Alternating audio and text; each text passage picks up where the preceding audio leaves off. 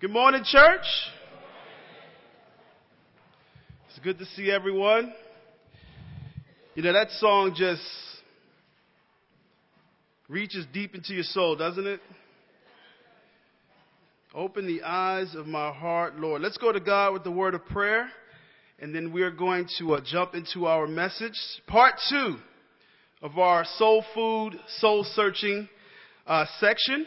Let's go to God with the word of prayer. And then we're going to jump right into this. God in heaven, Father, we are so grateful for a beautiful day to come before you to worship with our brothers and sisters, friends, families, and neighbors. And God, we ask that you will bless this time in your word, that you will open wide our hearts and open wide our minds. And God, we pray that you'll help us to leave here with a pleasant response to you graciously reaching out to us. And God, we're so grateful for every opportunity you give us to become more like your Son and to receive the free gift of faith and salvation. And we pray, God, that we will grow more like him each day, and that you'll help us to never forget the sacrifice made for us on the cross. It's in Jesus' name we pray. Amen. Amen. Last week we started to do some soul searching. And I told you that this week we would come back with part 2.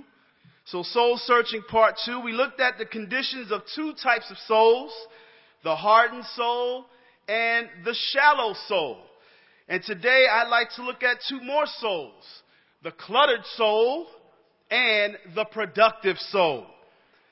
Let's take a look at the cluttered soul. Before we do that, I do want to remind us again of this quote: the most important thing about us is not what we achieve, it's the person, the people we become. So as we're learning more about the soul, I want to imprint this on your heart, because sometimes we can get guilted out and think we need to do more. God is more concerned about who you become more than what you achieve in this life. Amen? So let's take a look at the cluttered soul. In Mark chapter 4, verse 7, as we continue with Jesus' parable of the soils and the sower, it says, other seed fell among thorns, which grew up and choked the plant so that they did not bear grain. Now, anyone who's ever had a garden or just walked down the street, you see much weed come up. You know, the grass is beautiful, well manicured, and then there's these little eyesores that pop up, the weeds. And anyone that has a plant or had a garden, they would know that weeds are not good. Weeds are the nemesis of the plant, and they prevent us from having a productive garden. But the difference, the thing is that they grow alongside your plants. So it's not like you have much of a choice, because they grow up right alongside the plants that we plant. So if you're growing a tomato plant or whatever it is, sometimes you don't recognize or realize you have weeds until it's too late. And that can be a problem.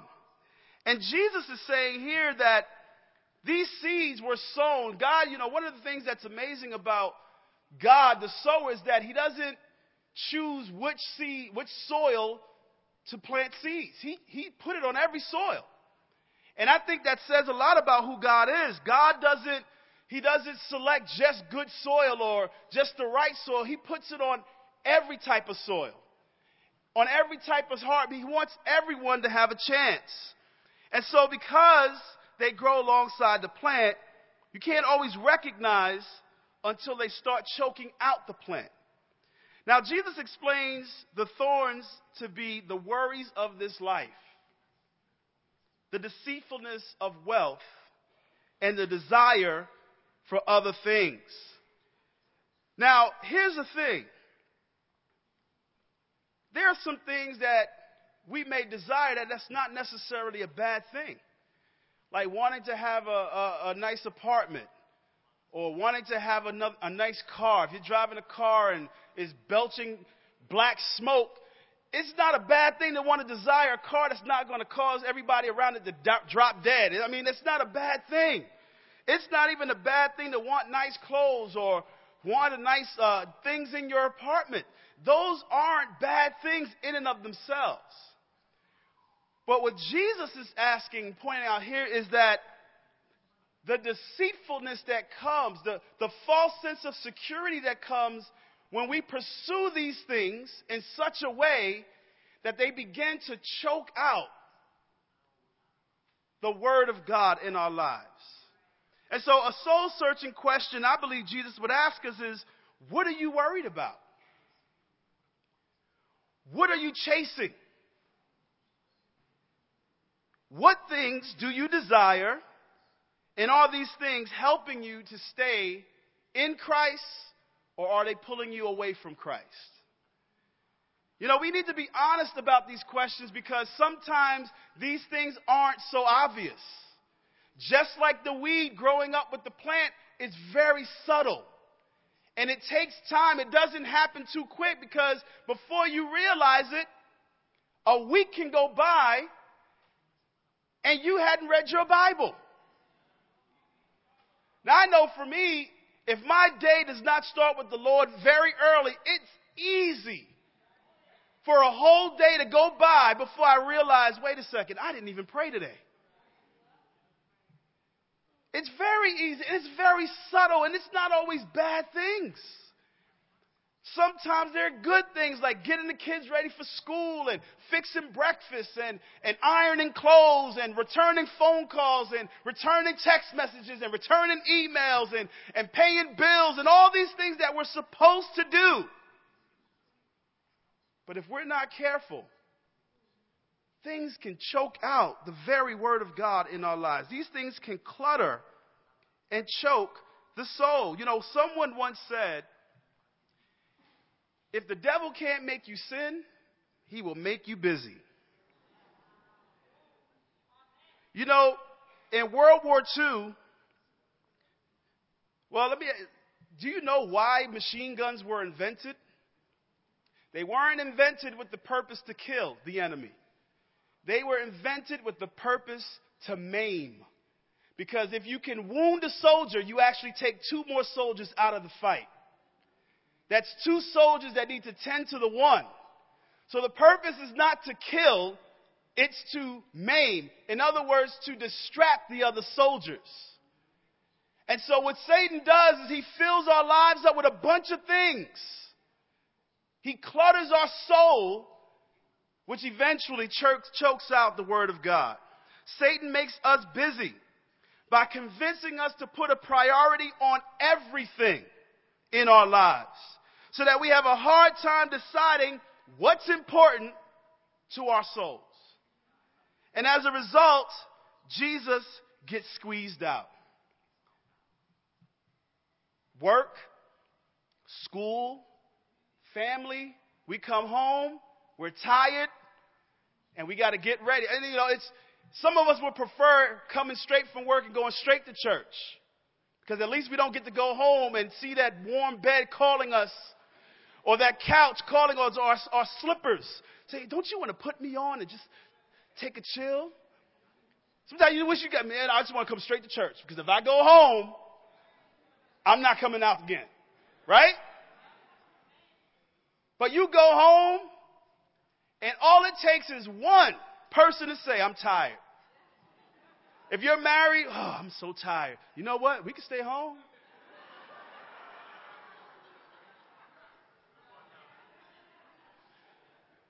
Or the kids, somebody sneezes. Somebody sneeze? Oh, I'll stay. No, it's my turn to stay home. No, you stayed home last week. No, it's my turn to stay. No, see, I'm trying to be a good father. He was coughing, he sneezed. Didn't you hear the boy sneeze? It's my turn to stay home. You go to church and bring me some notes.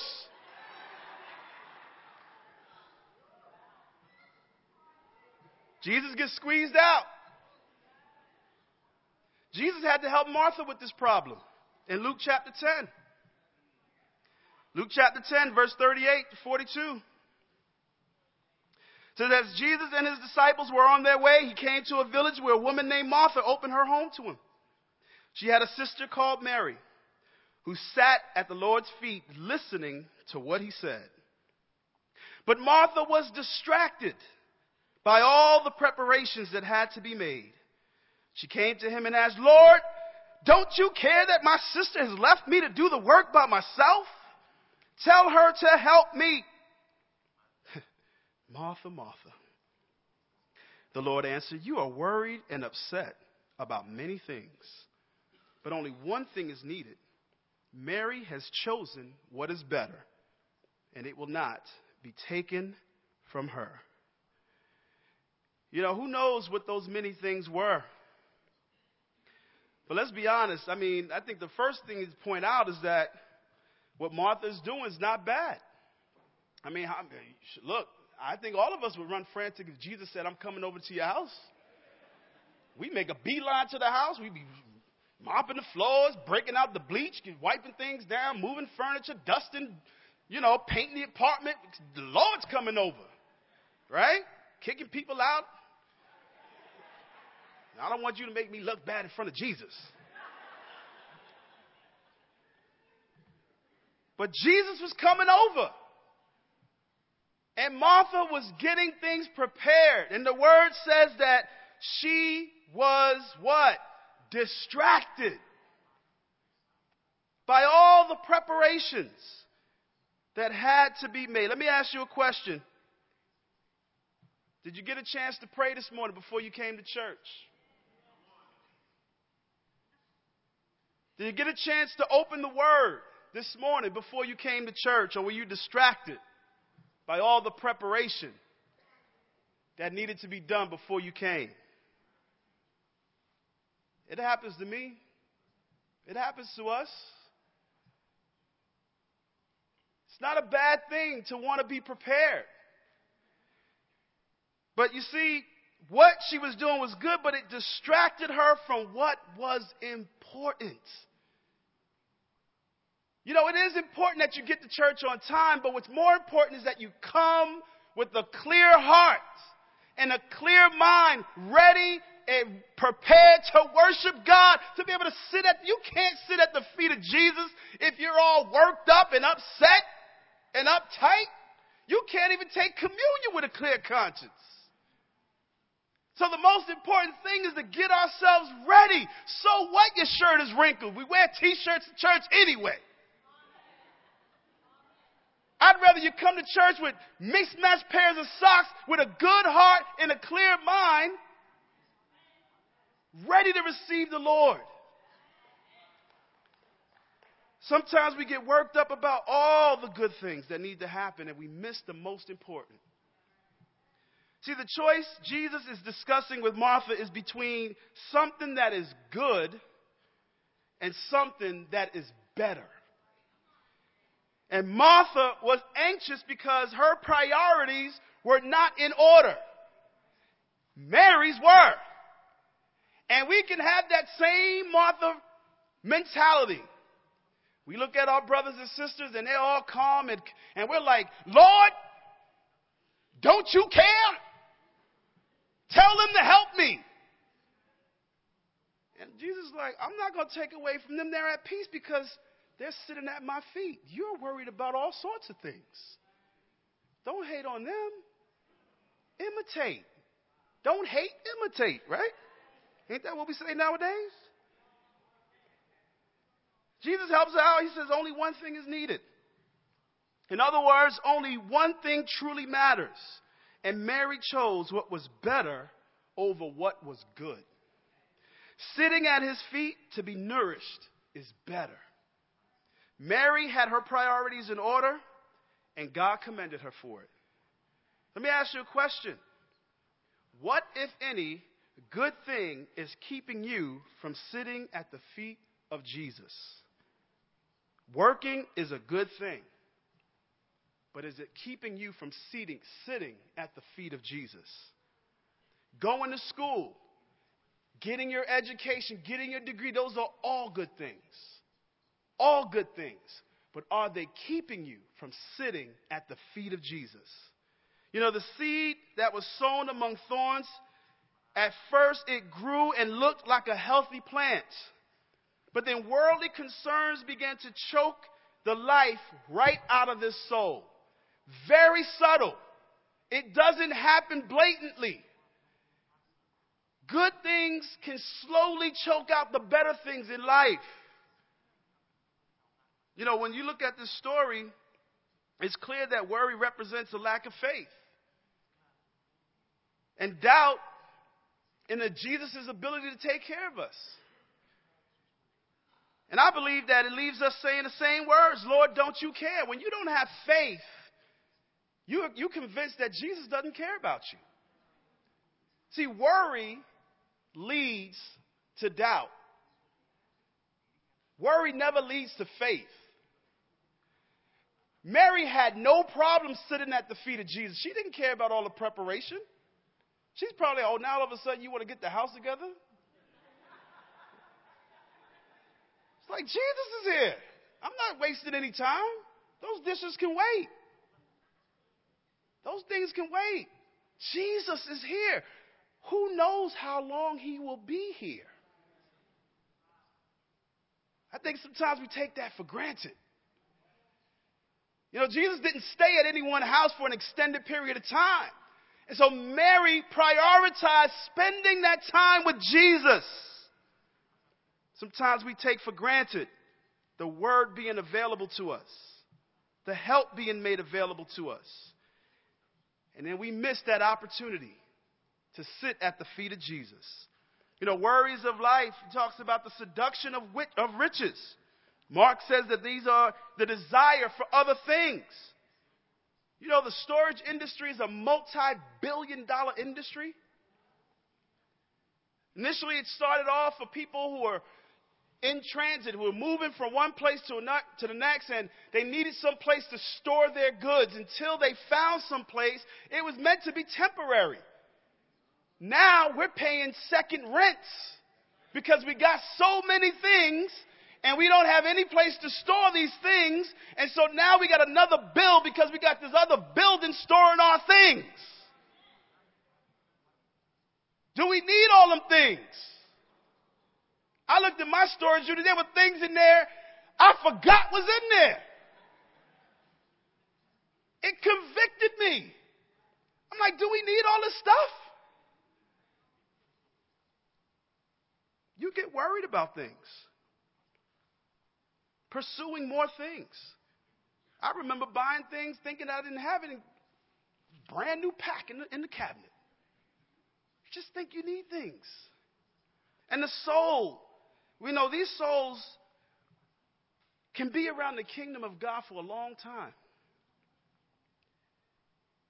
But they don't produce fruit. And that's the interesting thing about this is that they grow up, but they don't produce fruit. And over time, they start to develop an unhealthy desire for worldly things. Their desires become an obsession, and it starts to replace the most important thing,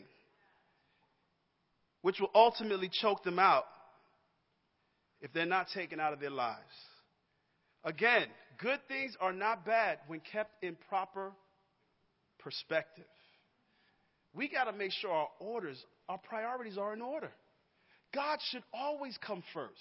That should not even be when you're doing your to-do list, there should be a page that says printed God. Spend time with God, God. And then everything else changes. That should be a fixed point on our to-do list. God, and then everything else falls under that. Instead of trying to figure out how to put God in, how to plug God in. It will choke your life. It will choke the very word out of you. The soul is preoccupied when it's in this state. The cluttered soul has a duplicitous heart. They have no single focus or purpose. They're scattered. And Jesus says that type of soul cannot bear fruit to his glory. In John chapter 15, verses 1 through 8, John 15. I know it got a little quiet in here, but that's all right. I was convicted too. John 15, verse 1, it says, I am the true vine and my Father is the gardener. He cuts off every branch in me that bears no fruit. I don't know about you, but that scares me. That scares me.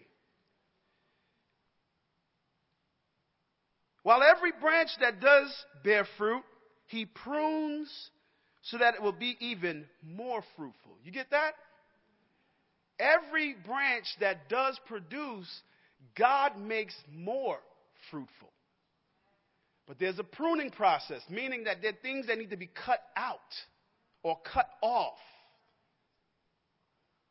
You know, that right there should set us up to win right here. Because if we want our lives to be more fruitful, then there needs to be some pruning going on. And that can't just be on us. We got to pray and ask God to prune the things in our lives that will help us to be more productive for Him. But brace yourself. Brace yourself. Let me tell you, if you really want to be productive for God, God will answer that prayer. He says, you are already clean because of the word I've spoken to you. Remain in me and I will remain in you. No branch can bear fruit by itself. It must remain in the vine. Neither can you bear fruit unless you remain in me. I am the vine, you are the branches. If a man remains in me and I in him, he will bear much fruit. Apart from me, you can do nothing. We can't be productive for God apart from Him. We can't produce the type of life and character that Jesus wants apart from Him. He says, if anyone does not remain in me, he is like a branch that is thrown away and withers. Such branches are picked up and thrown into the fire and burned. If you remain in me and my words remain in you, ask whatever you wish and it will be given to you. This is to my Father's glory that you bear much fruit, showing yourselves to be my disciples. You know, this is what Mary chose. She chose to remain in Him. And our souls long to be connected to the vine. Our souls long to be connected to Jesus. When we are connected to Jesus and we're growing, it will be seen in our lives and in our character. What are some of those fruits? Well, I'm glad you asked. Look over in Galatians 5, verse 22. You know, the Bible says in our earlier verses, in verses 19 through 20, that the acts of the sinful nature are obvious. Therefore, the acts of a spiritual nature are also obvious. And so someone who is in Christ, who's connected to Christ, you will see these fruits in their lives. In verse 22, it says, the fruit of the Spirit is love, joy, peace, patience, kindness, goodness, faithfulness, gentleness, and self-control. Against such things there is no law. I don't know about you, but I like to be more loving. I like to be more joyful. I like to have more peace in my life. No matter what's going on in the economy or what's going on around me, I like to be more at peace. I like to be more kind to people who are mean to me, who are unfriendly, who are rude. I like to be a good person. I want to be faithful, a man of my words and not unfaithful. I want to keep my promises. And I like to be gentle with people who are not very gentle.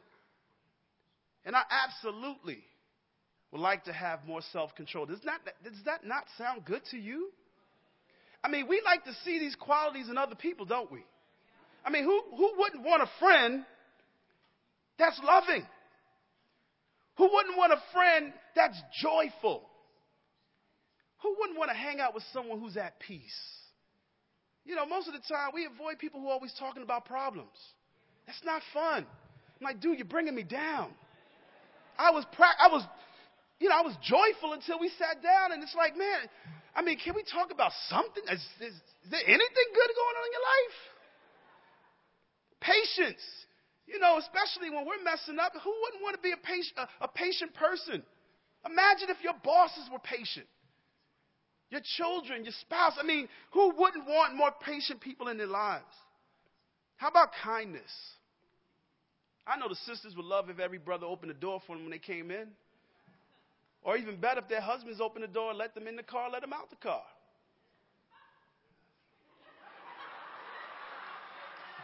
I think I hit something right there.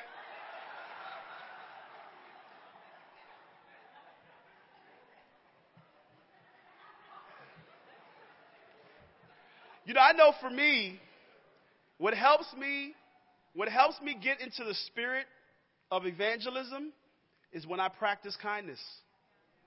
A simple hello. I practiced it on the way here. Two guys were coming down. I said, hello, how you doing? And they were like, oh, hey, how you doing? People in New York don't expect that. Now, in the South, everybody says hello. But then they keep talking, and it's like, all right, I got to go. It's like, but we could use a little more kindness around here, right? I mean, goodness gracious, goodness? Wouldn't you want good neighbors? I mean, Lord, I just had some neighbors that had to get evicted in my building, and I'm thinking, man, it was like, I felt bad for my landlord. And I felt good that he was able to point to my wife and I's good neighbors. Because one of the neighbors who lived next to the family that had to get evicted, the woman was like, I'm moving. And he said, please don't move. We have good neighbors in this building. The Warrens downstairs. I was like, preach. But it felt good. It felt good. I'm not even going to lie. To be pointed out as a good neighbor, that felt good. I'm like, come on, Holy Spirit. Faithfulness. You can't tell me that you wouldn't want to be with a faithful person. Who wouldn't want that? Gentleness. Self-control. These are all great things. These 9 fruits are the results of remaining in Jesus. Because he said, apart from me, you can bear no fruit. You can't even share your faith effectively apart from Jesus. You can't produce any kind of fruit apart from him. We got to stay in Jesus. We got to stay connected to him. It's also evidence that we're connected to each other. Because Jesus is the vine and they're branches. It's not just one branch, there are branches on this vine. And when we're connected to Jesus, we're connected to one another. And we thrive when we're connected to each other. What happens if you took a branch off the vine? It will wither and die. There are other branches connected to that vine. And we get to grow up together. Our souls are dependent on that. Ask yourself this soul-searching question. Are there other things drawing your attention from Jesus? Do you have seduction? Are you being seduced by riches and worries of this life? That's an honest question, because here's the thing about greed. Greed is not always so obvious. Ask yourself the last time someone ever confessed greed to you.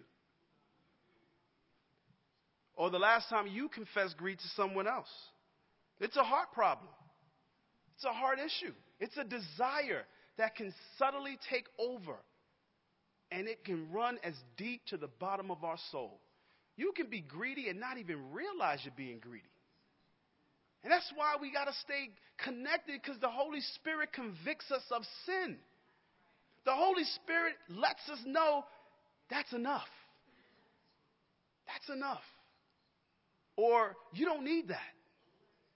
When we're connected to God, the Holy Spirit helps us out. But see, the soul has this constant anxiety about worldly affairs when it's cluttered. And when the word is being choked out, it stops growing, it stops being productive for God. We need to ask ourselves if we've been stung by the desire for other things. I know myself, I have to fight those desires. The latest technology. At one point I thought, maybe I'll switch back to the iPhone, until I found out that the new one's going to cost $1,000. I said, there you go, right there. Curb that desire. Curbed it right on down. I mean, but we can, and look, hear me here. If you want to go buy an Apple Watch, you want to buy a Samsung, it's all good if you can afford it. It's all good. But you don't need 5. Is what I'm saying. You don't need to chase after. You don't need to work overtime just so you can buy it. Those are the things that can really get in there and corrupt our hearts. Paul warns us in Ephesians 5 Ephesians 5, verse 3. He says, but among you there must not be even a hint of sexual immorality or of any kind of impurity or of greed. Paul says there should not be a hint of greed. A hint. Now we focus a lot on not being a hint of sexual immorality or of any kind of impurity, but what about greed? What about greed? He said, because these are improper for God's holy people. Will you take a hand-me-down before going to Macy's?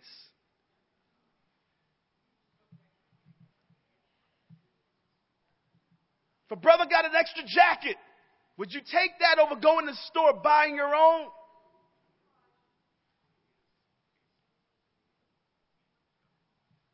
Do those shoes have to be brand new, or could you go to a thrift store?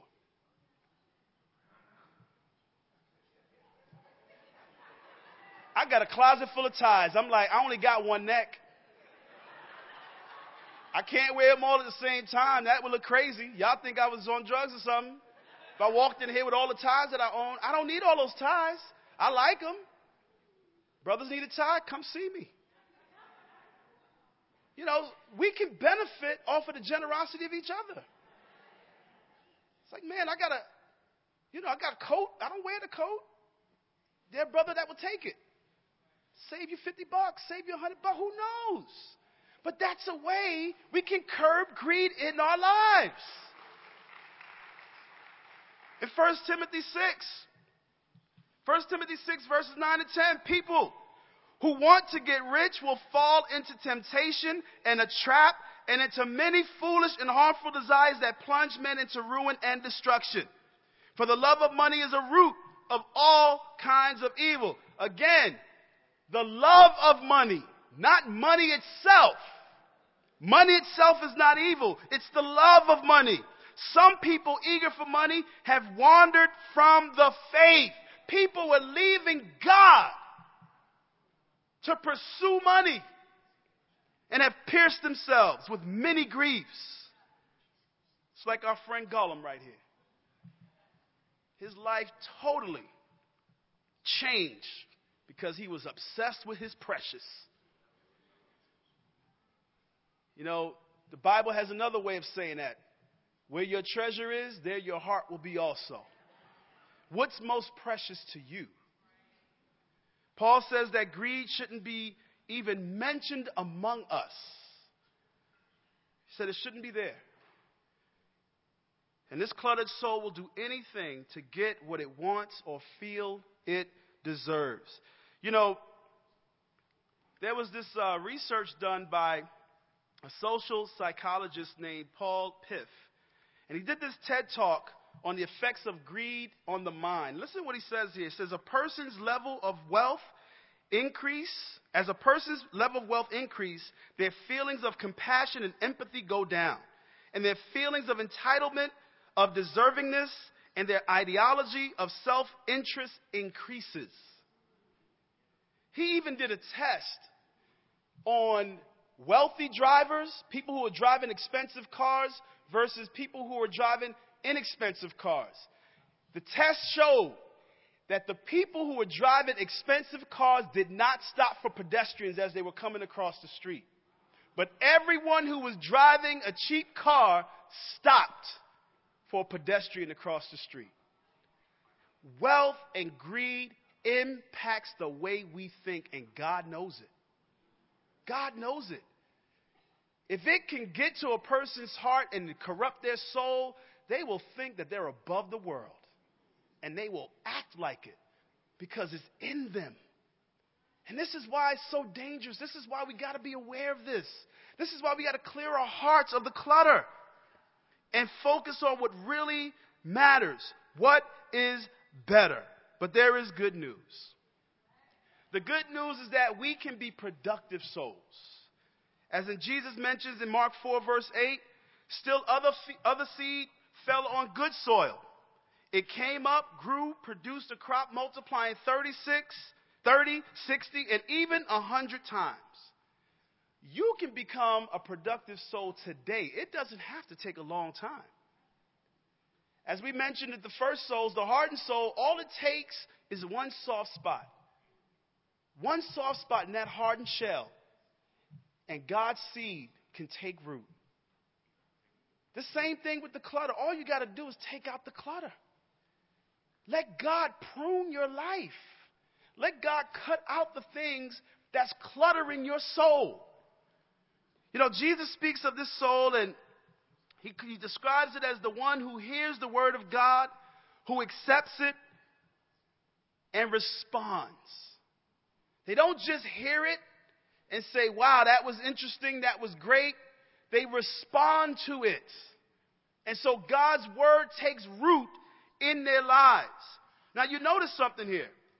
Jesus does not call it good soil because of how much he produced. He called it good soil because it produced something, period. I think sometimes we can get caught up on how much we produce or discouraged because of we don't produce as much as we used to or what we think is expected of us. That's not what Jesus said was good soil. You see the difference. He said it 60, 30, 100 times. We're not all going to produce the same thing for God. That's okay. That's okay. I'm not going to produce as much as you. You're not going to produce as much as me. But that's fine. As long as we produce something for God. As long as we produce something. You see, it's the productivity of the soul, the good soil, that's connected to Jesus. And when you look at it, this soil and this soul is also connected to perseverance. None of the other souls persevered. When the sun came out and things got hot, the shallow soil withered. When it was hard, when there were hurts and there were wounds, the hardened soil clammed up, hid behind a shell. It didn't persevere long enough to be healed. The truth of the matter is, time does not heal all wounds. There has to be an active pursuit to healing. You think about that the man who was crippled by the pool, and Jesus asked him, how long have you been like this? He said, for 40 years. It's been a long time. And he needed to be healed. There's some of us been carrying around hurts and wounds for a long time. Aren't you ready to be healed? You see, if something is healthy, it will grow. And it will produce. And the same thing goes for our soul. The rocky soil produced only a brief growth spurt, while the soul with thorns and clutter produces growth that was eventually choked out. But nothing prevents the growth of seed in good soil. You know, this is the soul that God wants us to be. But we got to persevere. We got to allow God's word to take root and make the proper changes in our lives. You got to fight to stay connected to Jesus. You got to fight to stay clutter-free in your life. And that means making some tough choices. You know, there are times where I'm asked to do things and I got to say no. Because I can't have my life cluttered. Even with good things. You know, my wife and I, we were asked to do a marriage retreat in LA, and we were looking at our schedule, and I was willing to do it, but then I'm thinking, you know, we were like, we got a lot going on, and we don't want to be away from our kids. That is the better thing. It was good to go and encourage the church in LA, but the better thing was to stay home with our kids. That's what I'm talking about. Choosing what's better over what is good. Sometimes even the good things can clutter up our lives. You know, it's going to take having a soft heart, coming out of our shells. It's going to take having depth, like we talked about last week, so that God's word can dig deep into the root of our souls, reaching the very depths of our souls. It's also going to take space. We got to clear up enough room in our hearts for God. The Bible says that a prideful man has no room in his heart for the Lord.